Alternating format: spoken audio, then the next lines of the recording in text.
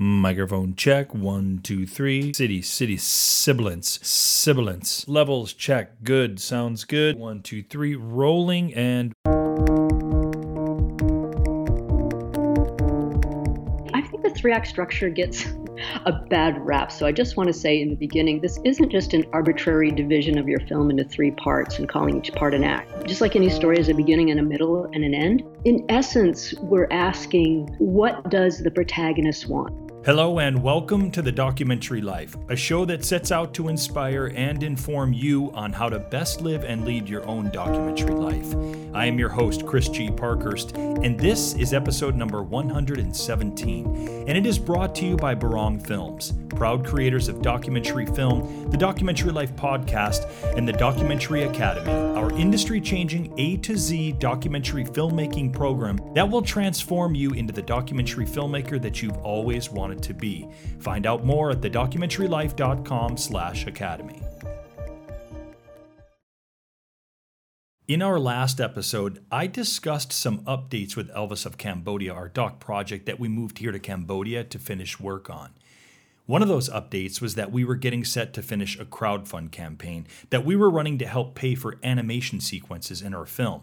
We were setting out to raise an amount of $8,000 in 18 days. I am happy to say that we were able to achieve this amount and some in our allotted amount of time.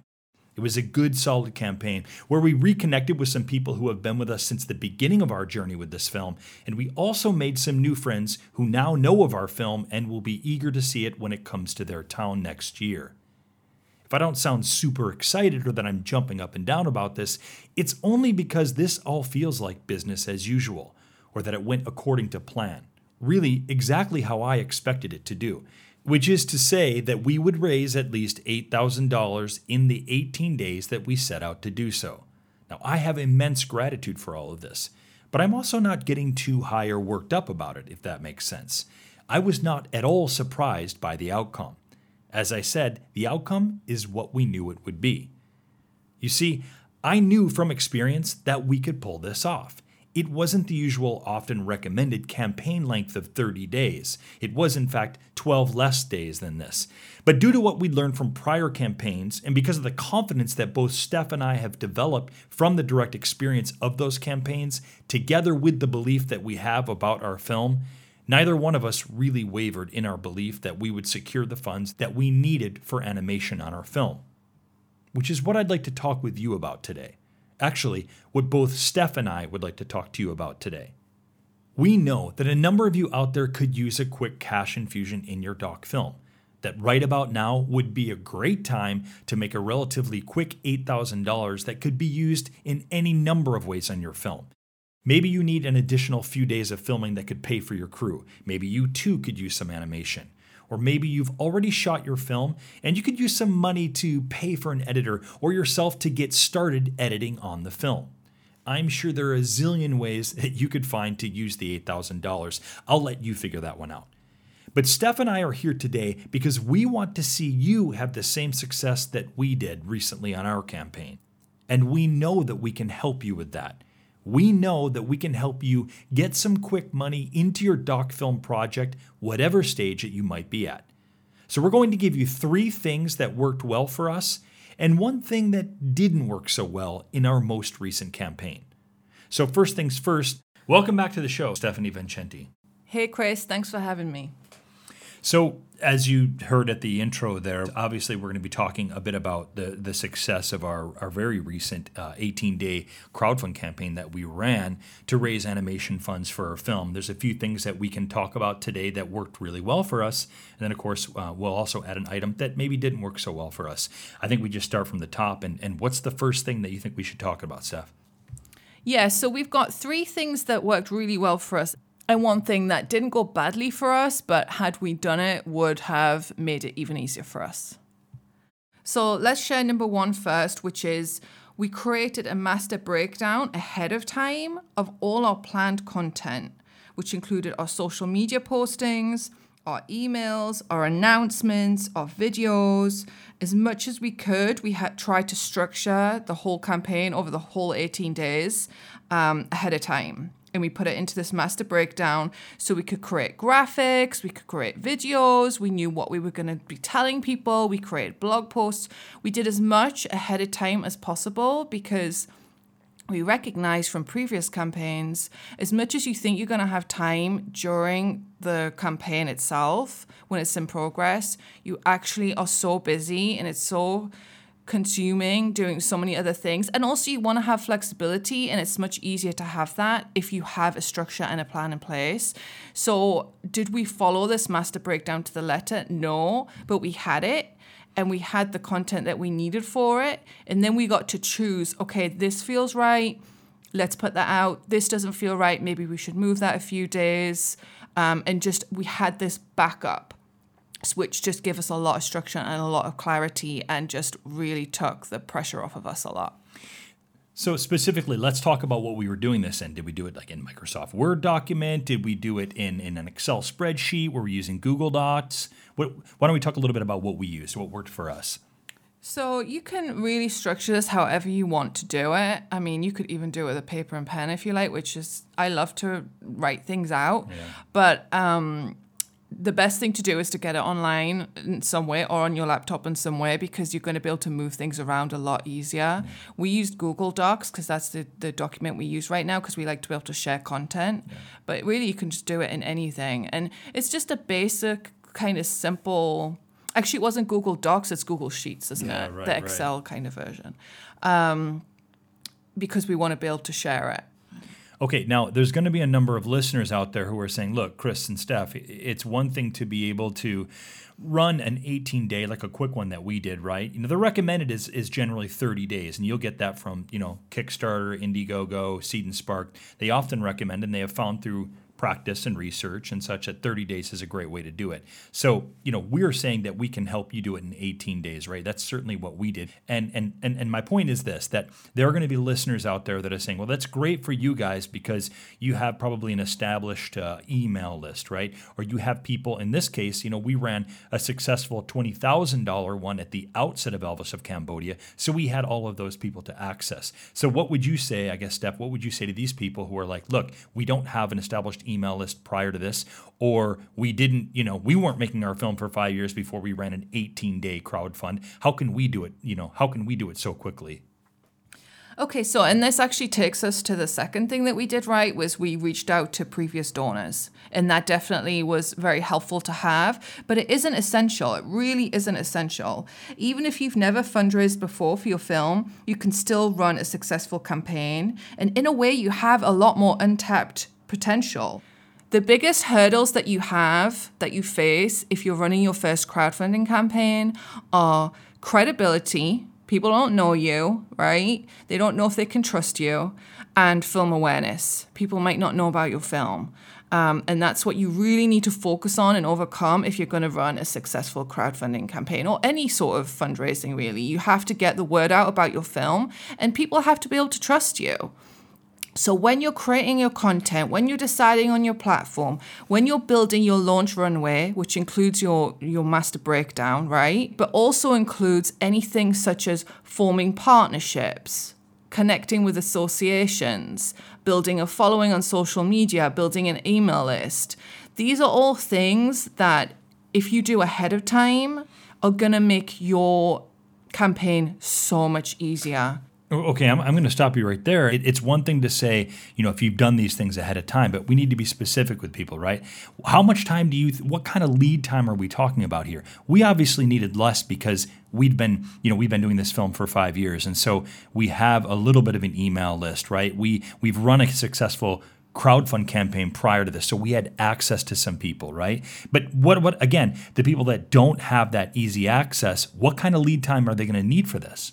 Well, and then I would push back to you and say, yeah, we did this time. But the first time we ran a campaign in 2014, we had 300 people in our Facebook group. Right. We had 0 email list, and we raised $20,000. Right, but we did a lot more prep time, and we did a 30-day campaign. Right, for sure. If you're going to run a crowdfunding campaign and you haven't done one before, or you don't have a list from other fundraising events that you've run for this film or previous films, then I would definitely say you need to run it for longer. I would recommend that you run it for 30 days.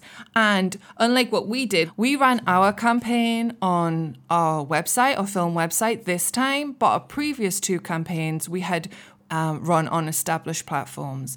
And just by association of running your campaign on a platform like that, that gives you a certain amount of credibility. So for sure, if this is your first campaign, people don't know about your film, then we would totally recommend you extend your campaign to 30 days and that you definitely choose a platform outside of your own film website.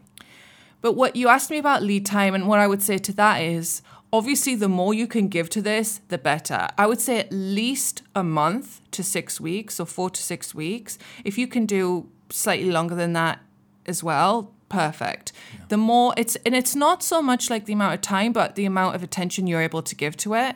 If you run a full-time job, obviously you're going to have less time. If you're working at this full-time, then you're going to be able to do it in a lot less time. So that's something to bear in mind. But also, how many people do you have helping you? Do you have a team? Do you have other people that are involved in this?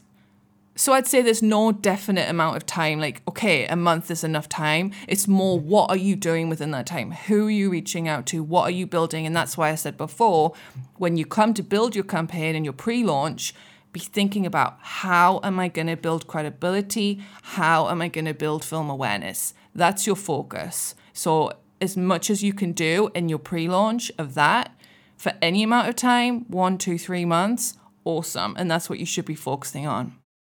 Okay, and so the third thing that I know we're going to talk about in terms of the success of our crowdfund campaign, and really any of our crowdfunding that we've done, and in many ways, any of the fundraising we have done, is really the mindset, right? And we've talked about that a number of times in the show, or we've talked about that recently, I think, in this season, this idea of a money mindset. And it's not something to be taken lightly at all, is it?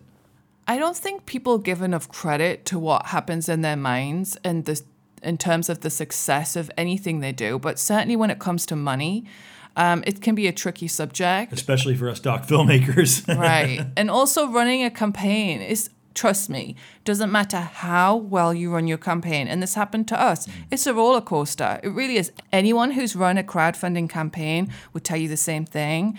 It messes with your head because you start off strong. And if you're fortunate, if you do the right things, if you push, if you do the work, if you get it right, you end strong, very strong. I mean, we ended the last 2 days of our campaign, we made almost 50% of our donations. Yeah. So that's how important it is. But there was definitely a middle part where there were a few days where we didn't receive anything. There was nothing. And previous experience tells us, okay, don't worry. I mean, we never lost faith, did we? No, not at all. I mean, we knew this from experience and anything we've ever read, that's just the natural course of these crowdfund campaigns. A very, very large chunk comes in at the end because all of this builds on itself. Right, but if you don't know that, if you've never done it before, really, it can get you down. You can be panicking, and get down. You're right. Yeah, and the thing is, the final push, the final few days are so important. So if you're going into that feeling defeated already, then it's going to be a struggle. You have to keep the momentum going, and so a lot of that comes from how you're thinking and feeling going into this, and then coming out of it. Imposter syndrome can set in. All sorts of things can happen, and it happens to every filmmaker, but as much as you can before, ahead of time, having your mindset in the right place where you need it to be, and just knowing, having that belief that you're going to make it, it really does play a big part. So one thing that I'll say is, again, there may be listeners, there's bound to be a number of listeners out there who have not run a campaign, right, or a successful crowdfund campaign. And so we have the luxury of having run a few of these prior, and so we know how it goes. We know sort of the ebb and flow of these campaigns. And so what would you say to the listener out there who's like, look, I haven't run one before, so I'm going to be up against this, right? My mindset might not be in the right place for this. What can we say to them to help them through this? Well, I would say, first of all, know that you're definitely going to go through something. It's not just going to be smooth sailing. If it were, we would just run 3-day campaigns and everyone would just donate, right? It doesn't work that way, and that's why we do these things over a period of time. It's an ebb and a flow. And I think just knowing that is part of the battle, right? You're not alone. It happens to us all.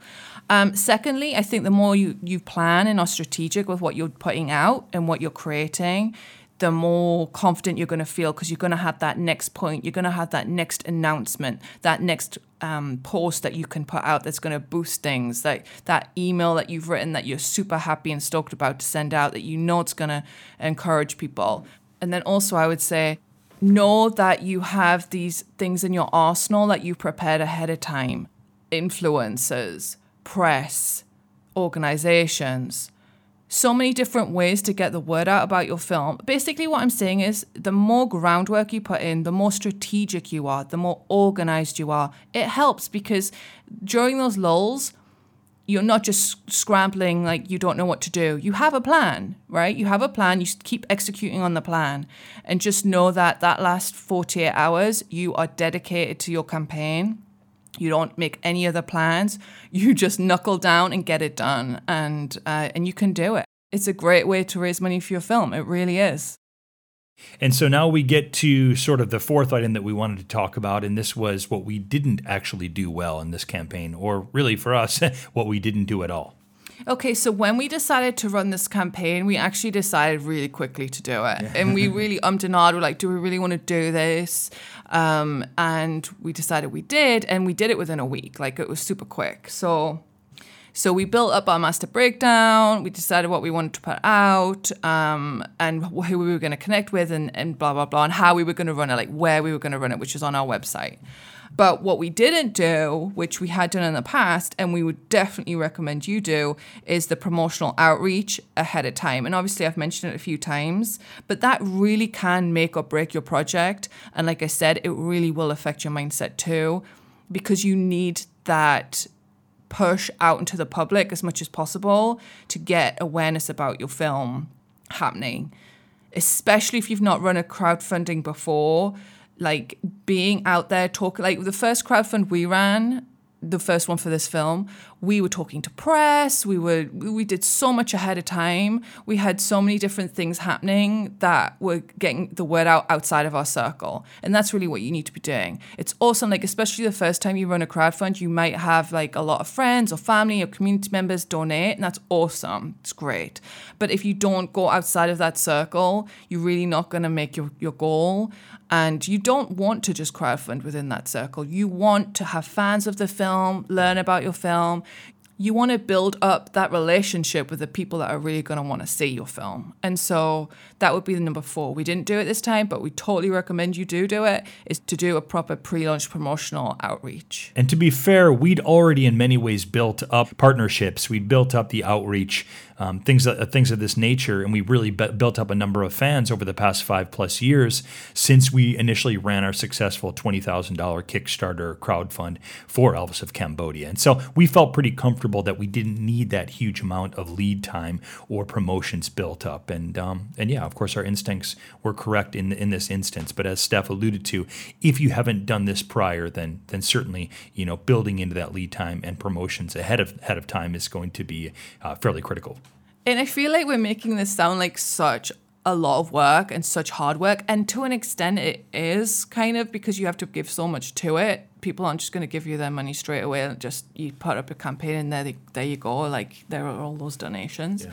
You have to do a certain amount of work. But I also want you to know that it is so exciting. It's one of anyone who has run a campaign, a successful campaign, it's so exciting. And you never lose that spark. Like, when donations start coming through and like you reach the goal at the end, it feels so good. Yeah, it's about so much more than just raising money, right? And it's even about so much more than building an audience for your film. It's these connections are what propel you forward. Like, it gives you a rejuvenated sense of confidence about your film project because you've seen firsthand that people are out there supporting it. They believe in your film and they want to see you be successful making it.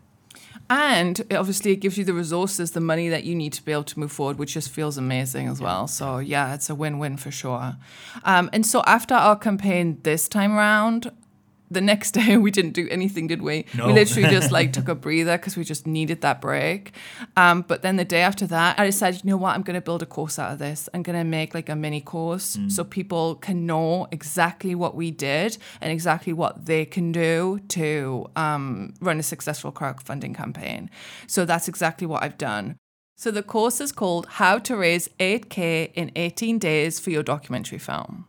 We've built a 5-module course which goes through everything from mindset to planning to prep to the live campaign and then the post campaign. And it literally has everything that we did for our campaign, every blog post, every announcement, every video, every email we sent out, donation letters we sent out to previous donors, the contributions that we received, when we received them, how much they were for, everything that was involved in our campaign, but also all the information that we've gathered through 3 successful campaigns, whether we did it in this campaign or not. So if you're interested in running a crowdfunding campaign, whether it's going to run this year or early next year, you can get access to this course from the 15th of November. 15th of November, it will go live on the website. And to find that, you go to thedocumentarylife.com/courses. Also, I just want to say that to me, this isn't a course. I didn't build this to be a course because I know I've signed up for courses myself. This really is a building of your campaign.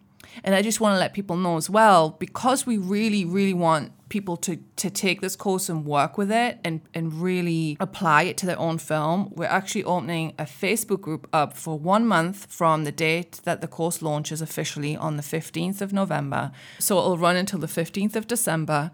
And we'll be in there answering any questions that you have about running a crowdfunding campaign, anything that you've seen in the course that you want to discuss further, any additional information we can give you so that you can run your best crowdfunding campaign. And I think that this is an important thing to note here is that you will have 30 days from November 15th, 30 days open access to ask Steph and I anything you'd like about running your specific crowdfunding campaign for your documentary film. And really, we can't wait to learn about you and your doc project and to help you raise money for your film.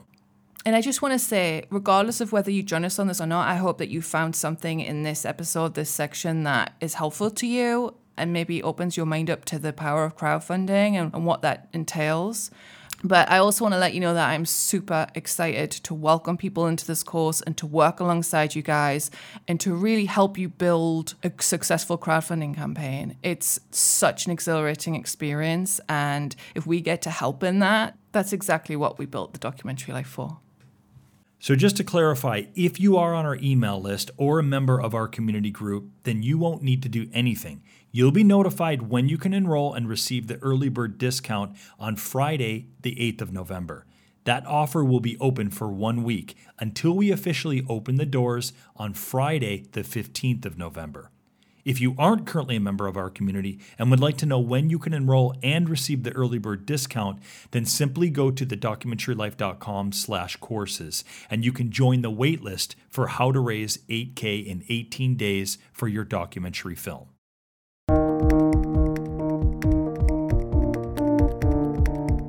Right around the corner, we're going to have a conversation about another topic that so many doc filmmakers grapple with, and that is how to structure one's story for their documentary film. And we'll be having that conversation with one of the world's leading documentary story consultants, Karen Everett, who runs New Doc Editing, a company that has pioneered ways to tailor screenwriting principles to nonfiction films. Oh yeah, Doc Lifer, this is going to be a great segment. And it's coming up next, here on The Documentary Life.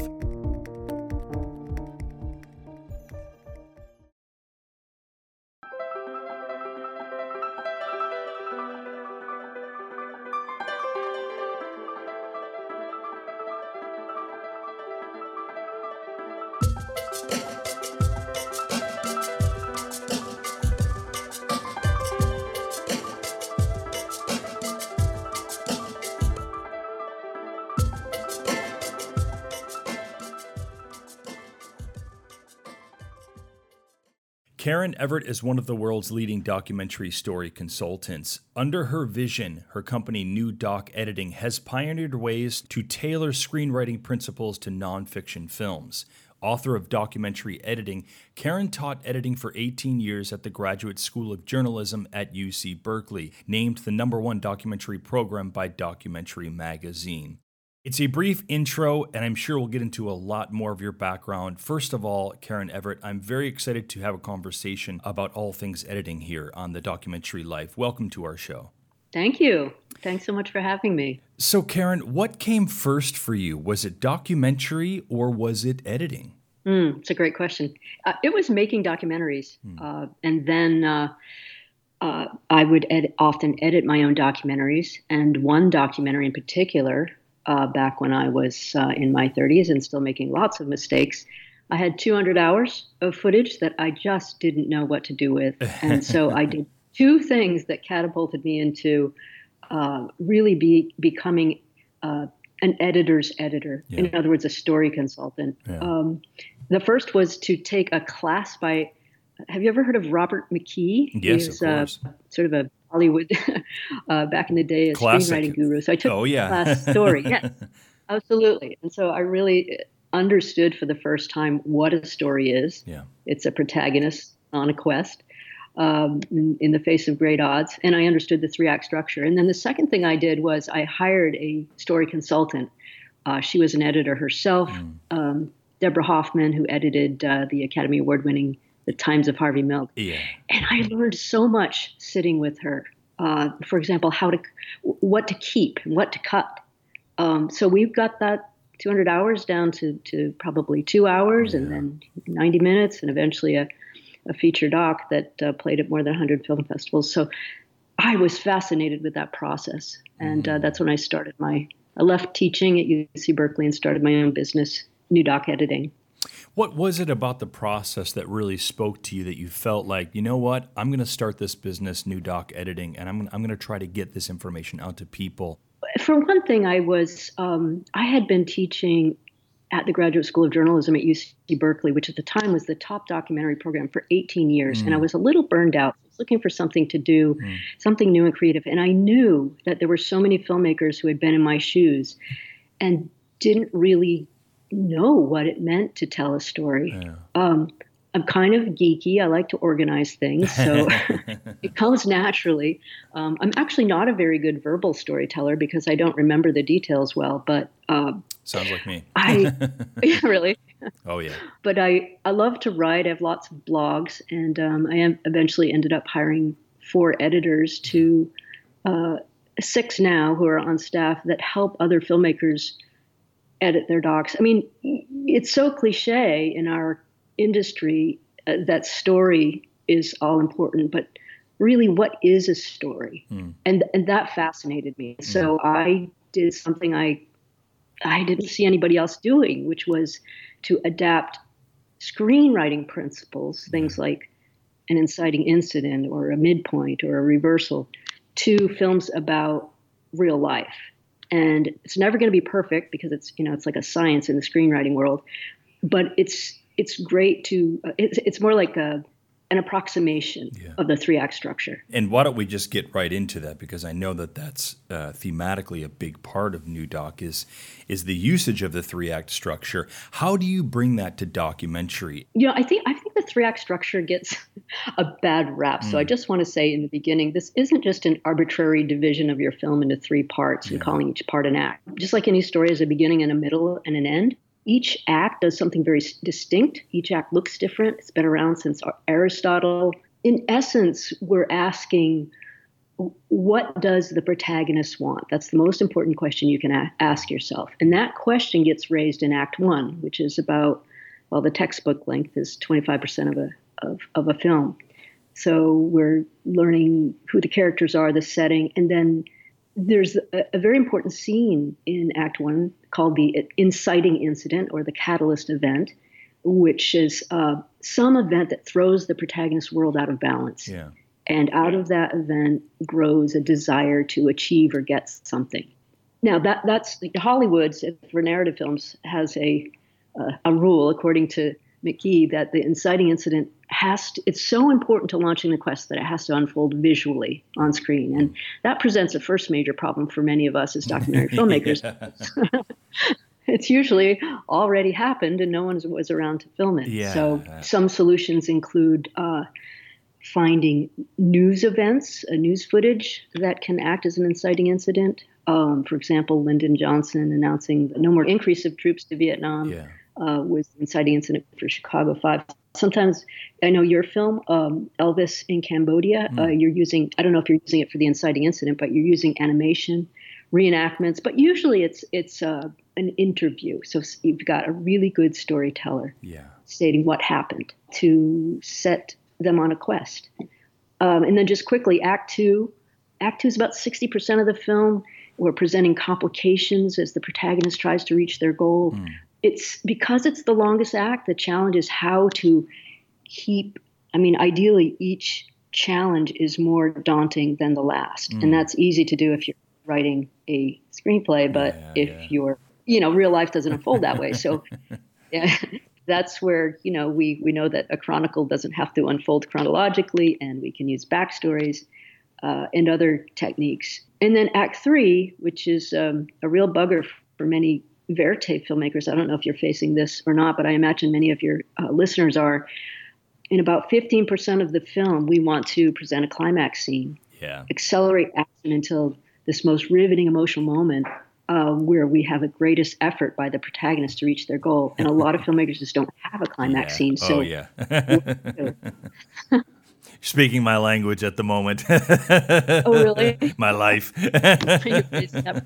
You're definitely hitting a number of things at the moment. It's good. And do you think you'll have to keep, there are a couple of choices. You could just not make a film, which nobody wants to do. You could keep, because this is a verite doc, right, that you're making? Yeah, so it is a feature doc, and there are definitely plenty of verite elements to it. Our biggest struggle, Karen, our biggest challenge, let's say that, it's better put, our biggest challenge, and it's one that we knew obviously and embraced from the very beginning, is that the key central figure, our singer Sinsi Samut, was executed during the Khmer, the Cambodian genocide. And there literally is one single piece of archival footage that exists of him.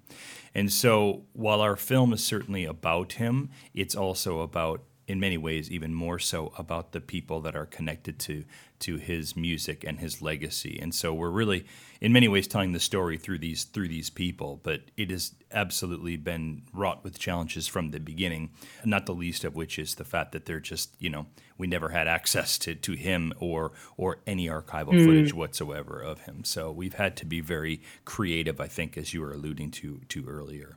The thing is, even if people have plenty of knowledge that there probably isn't any footage of him out there, regardless, they're expecting to have some kind of experience, I think, with him, right? And so we bear that responsibility, and I know that you can relate to this. We bear the responsibility as storytellers to be able to bring some sort of emotion and some sort of experience to the screen. And in this case, that involves him. One of the things that I would ask you, Karen, is in thinking of in talking about the 3-act structure, how can we assure that our docs, and again, I think as you're saying right here, even to me in some ways, a lot of our listeners are well down the road of having shot their doc, and maybe they're at the outset of post-production or headlong into it, and they're finding that I don't know if I have a true narrative arc or a true story in the sense of a 3-act structure. I'll ask two questions out of this, Karen. I'm curious, are there docs that you think, you know what, it may not be appropriate to have this true 3-act structure in a documentary or for this particular documentary? Or what can we do to help kind of find or shape that narrative arc once we've already been well down the road of shooting and we feel like, don't know if I have that? Those are great questions. Let me take the last one first. Okay. So how do I know if I have a story-driven, or it's often called a character-driven documentary? I would ask a couple of questions. Do you have a character who wants something badly, but that, something that's difficult to achieve? That's the definition of a protagonist. Yeah. And if you're early enough, this is not for those who've finished filming, how can you shape a goal, a quest, a desire into at least what I call a micro manifestation of that desire. Also, this is from a screenwriting guru, Dara Marks, who I adore. She says that an inner character transformation often accompanies achieving an outer goal. So I would ask, and she asked this as well, is there something that your protagonist can do by the end of the film that they can't do at the beginning? Often filmmakers haven't thought about an inciting incident, but they still have a story. This was the case with the Russian woodpecker, which won the grand jury prize at Sundance a few years ago. I was story consulting on it. I met one of my editors there, and we had to. It took about 20 minutes of conversation to discover several possible events that could act as an inciting incident to get the quest off the ground, and they ended up using one of them. And Karen, did they have that event on camera? Did you guys come to the realization that they had that, or did they have to then kind of go create it after the fact? Yeah, it's a great question. My recollection is that they did a pickup interview to get the audio, the storytelling of it, and then they used archival footage of a pilot in a plane for visuals. Yeah. Okay. Great. Perfect. That's a great question. Now, if none of this is ringing a bell with the footage you have, it may be that you have what I would call an essay-style documentary, simply meaning that your documentary will be structured not through a protagonist on a quest, but around ideas. And there are many ways to structure those kinds of films. An easy one would be to come out with this and I'll call these parts to differentiate them from acts, but in part one, present your central thesis. So maybe it's global warming is real. In part two, which is the bulk of the film, support the thesis with statistics and stories. Sea levels are rising, hurricanes are increasing. And then in part three, which, might be shorter, now that you've proven your central thesis, now that we know the global warming is real, for example, what are we going to do about it? And can you guess which film I'm describing, which documentary I'm describing? I assume the Al Gore film a few years back. Yeah. Yeah. Okay. Yeah. Exactly right. The first one, An Inconvenient Truth. Yes, Inconvenient Truth. Thank you. Right. That was one of the first docs to include a call to action at the end. Now, interestingly, like many essay-style documentaries, it does include elements of a character-driven documentary. Yeah. For example, there's an inciting incident when Al Gore describes his son getting injured in a car accident and coming close to death, and that made him realize this political stuff, running for vice president, it's not as important to me as, if I'm recalling this correctly, as global warming. So he's turned his attention to that global that slideshow that went around the world. That's right.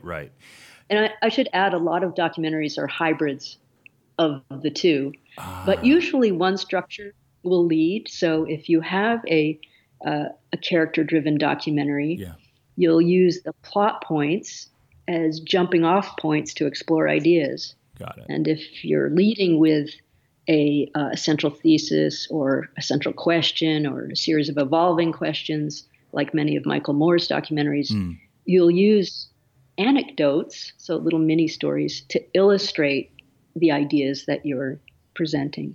Now, we're going to start to geek out a little bit here in editing, and I know that you'll appreciate this, and a lot of our listeners will as well.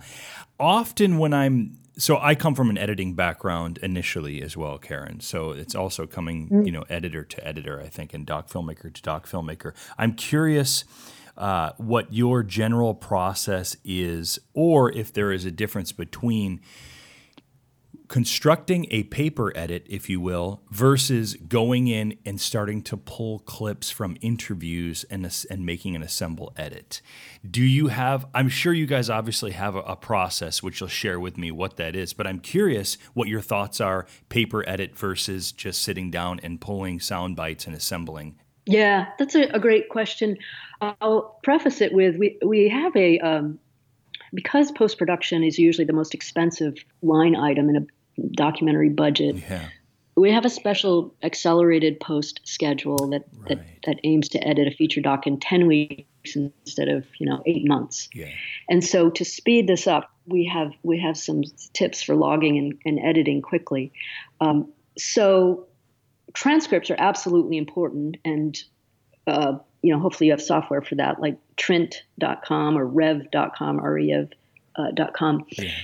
We often will bypass the paper edit unless it is just a really wonky, talk-heavy, interview-heavy documentary. So, by the way, that's very interesting to me, because I thought for sure you were going to fully encourage the paper edit. So this is great. I can't wait to hear. I can't wait to hear. It's not that it's bad. It is preferable if you have the resources to take more time editing. Yeah. And if you do, that's great. If you imagine that, the typical budget is $80,000 for an editor, in our world, it's more like $30,000. So we don't have the luxury under that scenario to do everything exactly right. However, let me suggest a few things that do work without the paper edit. We do start by gathering footage into specific sequences. You may be familiar with the term string outs. For us, a string out it's basically an individual sequence for every important verite scene. Yeah. And the trick here is include only the key moments. As one of my editors once said, it's easy enough for the editor to come in and find the surrounding clips to build a scene. Yeah. But we ask directors and their assistants to come to us with having already culled all their footage down to 30 hours.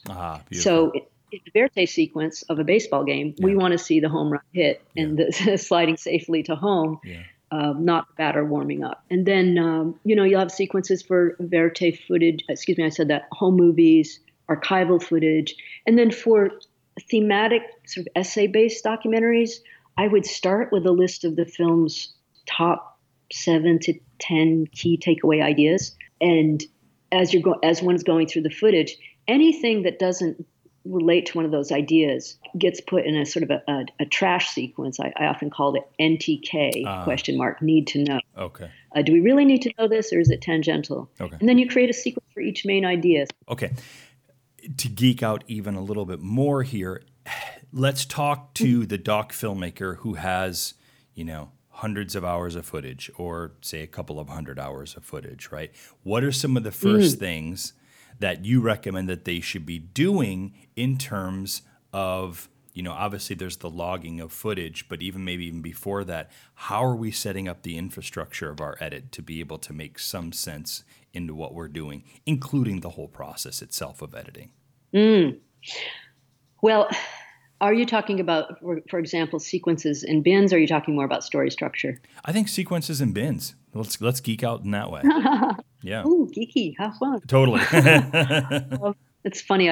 I have this book called Documentary Editing, which I need to update because it was I used Final Cut 7 as the description for bins and sequences. Oh, yeah. And, I know the book well. A little outdated now.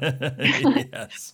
One idea I like to collect footage in sequences, not as clips, not as subclips. Yeah. So your bins you might have a bins, for example, for verite footage, and within that, you'll have several verite sequences. Yeah.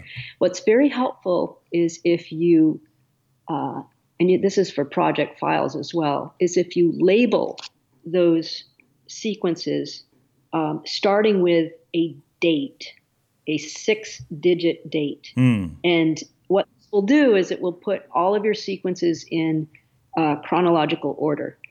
So I would start with the verite sequences. I would do it by the day it was shot. Yeah. So you can't do so today's October 6, 2019. So you wouldn't do 10/06/19 because it won't flow in a numerical order or chronological order. You have to do 19 for the year, then 10 for the month, and then 06 for the day. Yeah. So that's a really geeky thing. Totally. I love it. And then, I think this comes pretty instinctually to most people who tend to be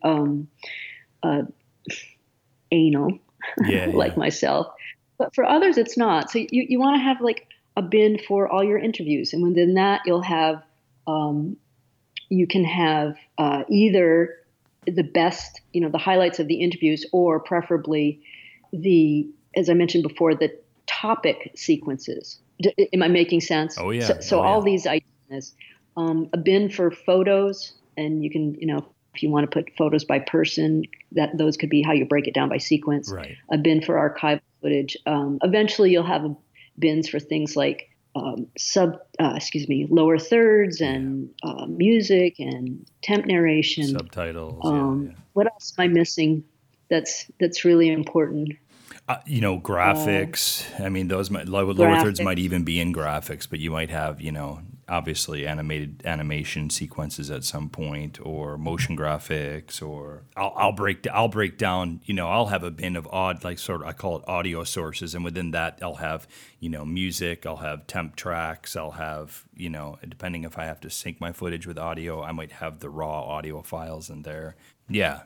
Excellent. And it's interesting, Those Karen. are all great. Yeah, it's like you said. Some of us are sort of, I don't know, dare I say, built naturally to be anal that way with our edits, and I think it tends to be people who are editors or who have been brought up as editors, but it may not come as natural to the doc filmmakers out there who maybe don't come from an editing background. So these little granular suggestions can go a long way in helping us kind of set up our infrastructure for our edits.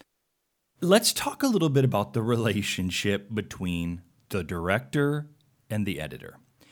And by doing that, what are some of the editors, and by the way, this is a direct question from one of our listeners, and I love it because it's something that I think that a number of us come up against. What are editors' pet peeves when dealing with directors?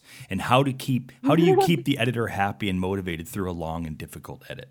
This is great, right? Those are such generous editor-oriented questions. Yeah. Oh, yeah. Oh gosh, always say thank you before, during, and after. Yeah, right. Editors are so hardworking, and they really, in many cases, deserve the credit of co-director. You bet. Although we don't push that. It is the most important relationship in the film. Yeah. Among the primary crew. That's right. And it has to be a relationship of trust based on a couple things. One is the clear-cut understanding that the director has final cut. They are in charge. And the editor will have lots of ideas about how to best execute the director's vision, and they need to be heard. Yeah. So hear them out. Same goes with a story consultant. You don't have to agree with everything, but a good editor will fight passionately for what they envision as working well, especially where to make cuts, which directors who fall in love with the material won't want to. Yeah. And then they know when to back off. Yeah.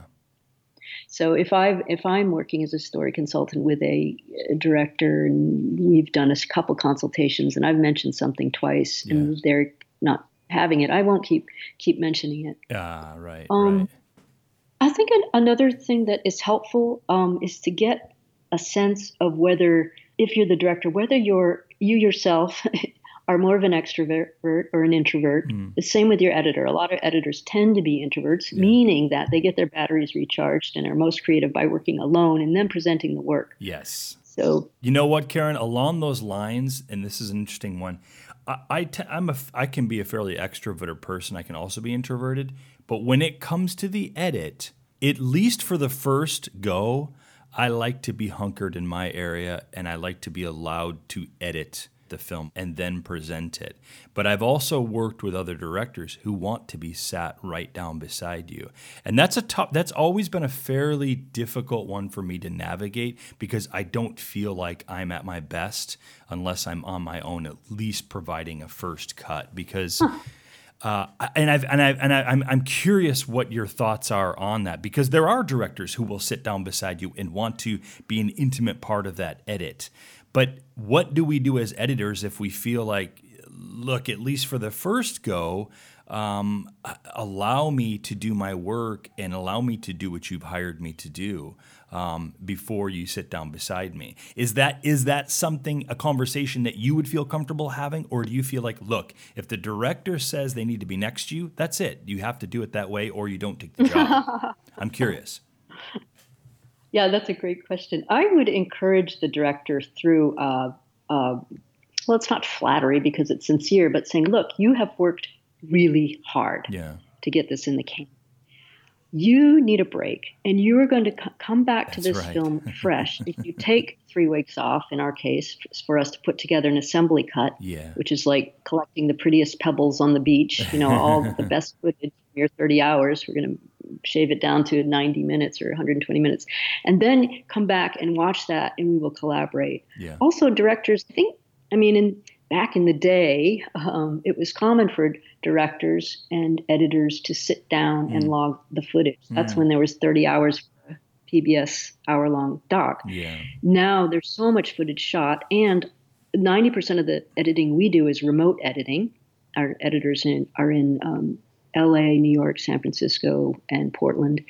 So it doesn't make sense. But if an editor truly wants to sit down, we arrange for that to happen. But you're right. Generally, it's in rough cut and especially fine cut stage where either you're sharing screens if remotely or you're sitting together. Otherwise, you're not going to be able to give the editor the freedom to bring forth their best creative ideas. That's right. Karen, at what point do we as doc filmmakers, what are the signs for us that we should be reaching out to someone like yourself?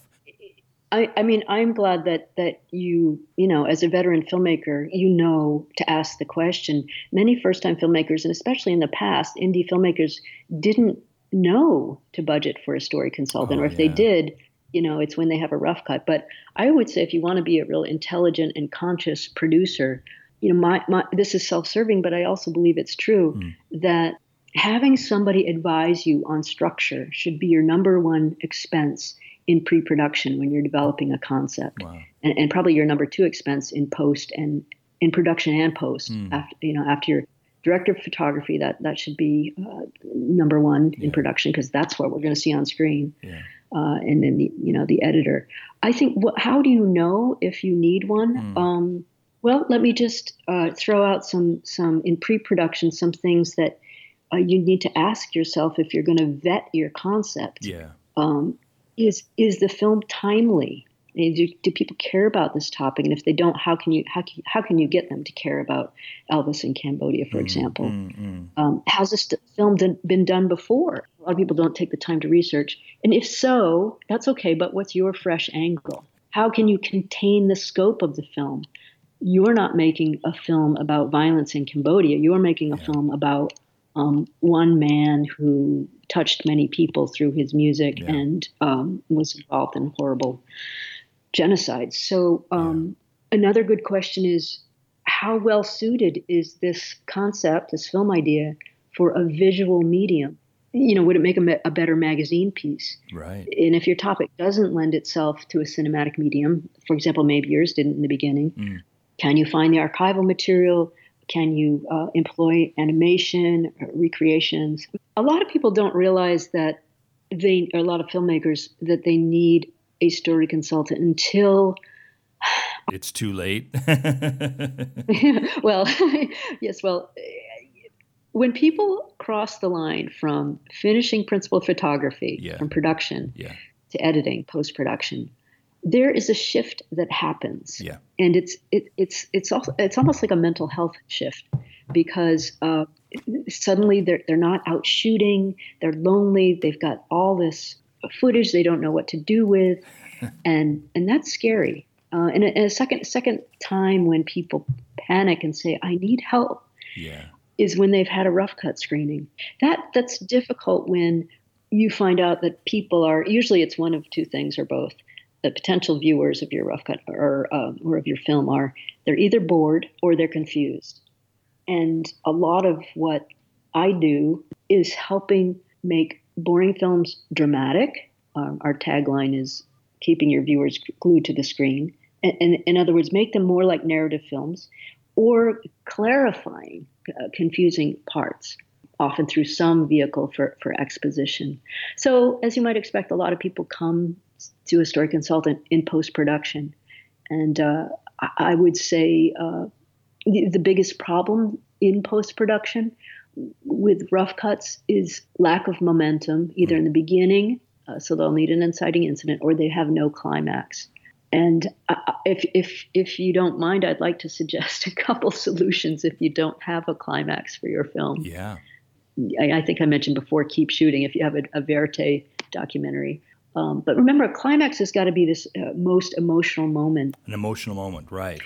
The most emotional moment in the film, where ideally we see, so visually, we see the protagonists making their greatest effort to reaching their goal. And sometimes the solution is to take a dramatic moment that happened earlier in the film, and this could be an historical film, or it could be, a current day live action film, and move it to the end and frame it as a backstory. Oh, wow. Did you ever happen to see, there's a great example of this in a narrative film with Barbara Streisand and Nick Nolte in a film called The Prince of Tides. Oh, yes, of course. I read the book as well. Do you remember that? Yeah. So that horrible rape scene, which is from the Nick Nolte's character's childhood, is presented at the end.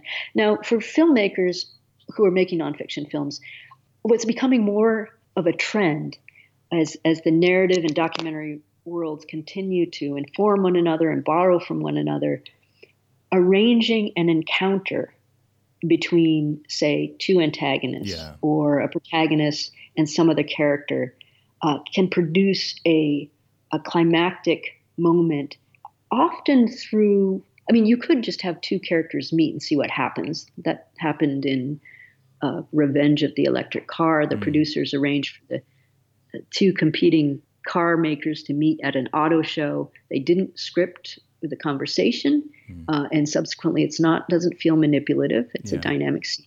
But even if you just asked your subjects to have an argument on camera, not like a Fox News screaming at each other argument, but a respectful argument, that can often be very fruitful. And we don't usually think of conversations as plot points or events, but dialogue between people, fairly frequently contains what you might call sort of incidents, genuine blow by blow happenings.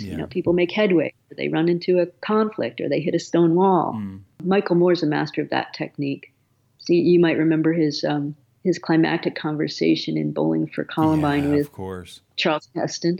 So I guess the bottom line here is that conversations are inherently dynamic, and if you don't have a climax for your film yet, ask yourself who could my protagonist talk to help them achieve their goal, and often it's an antagonist.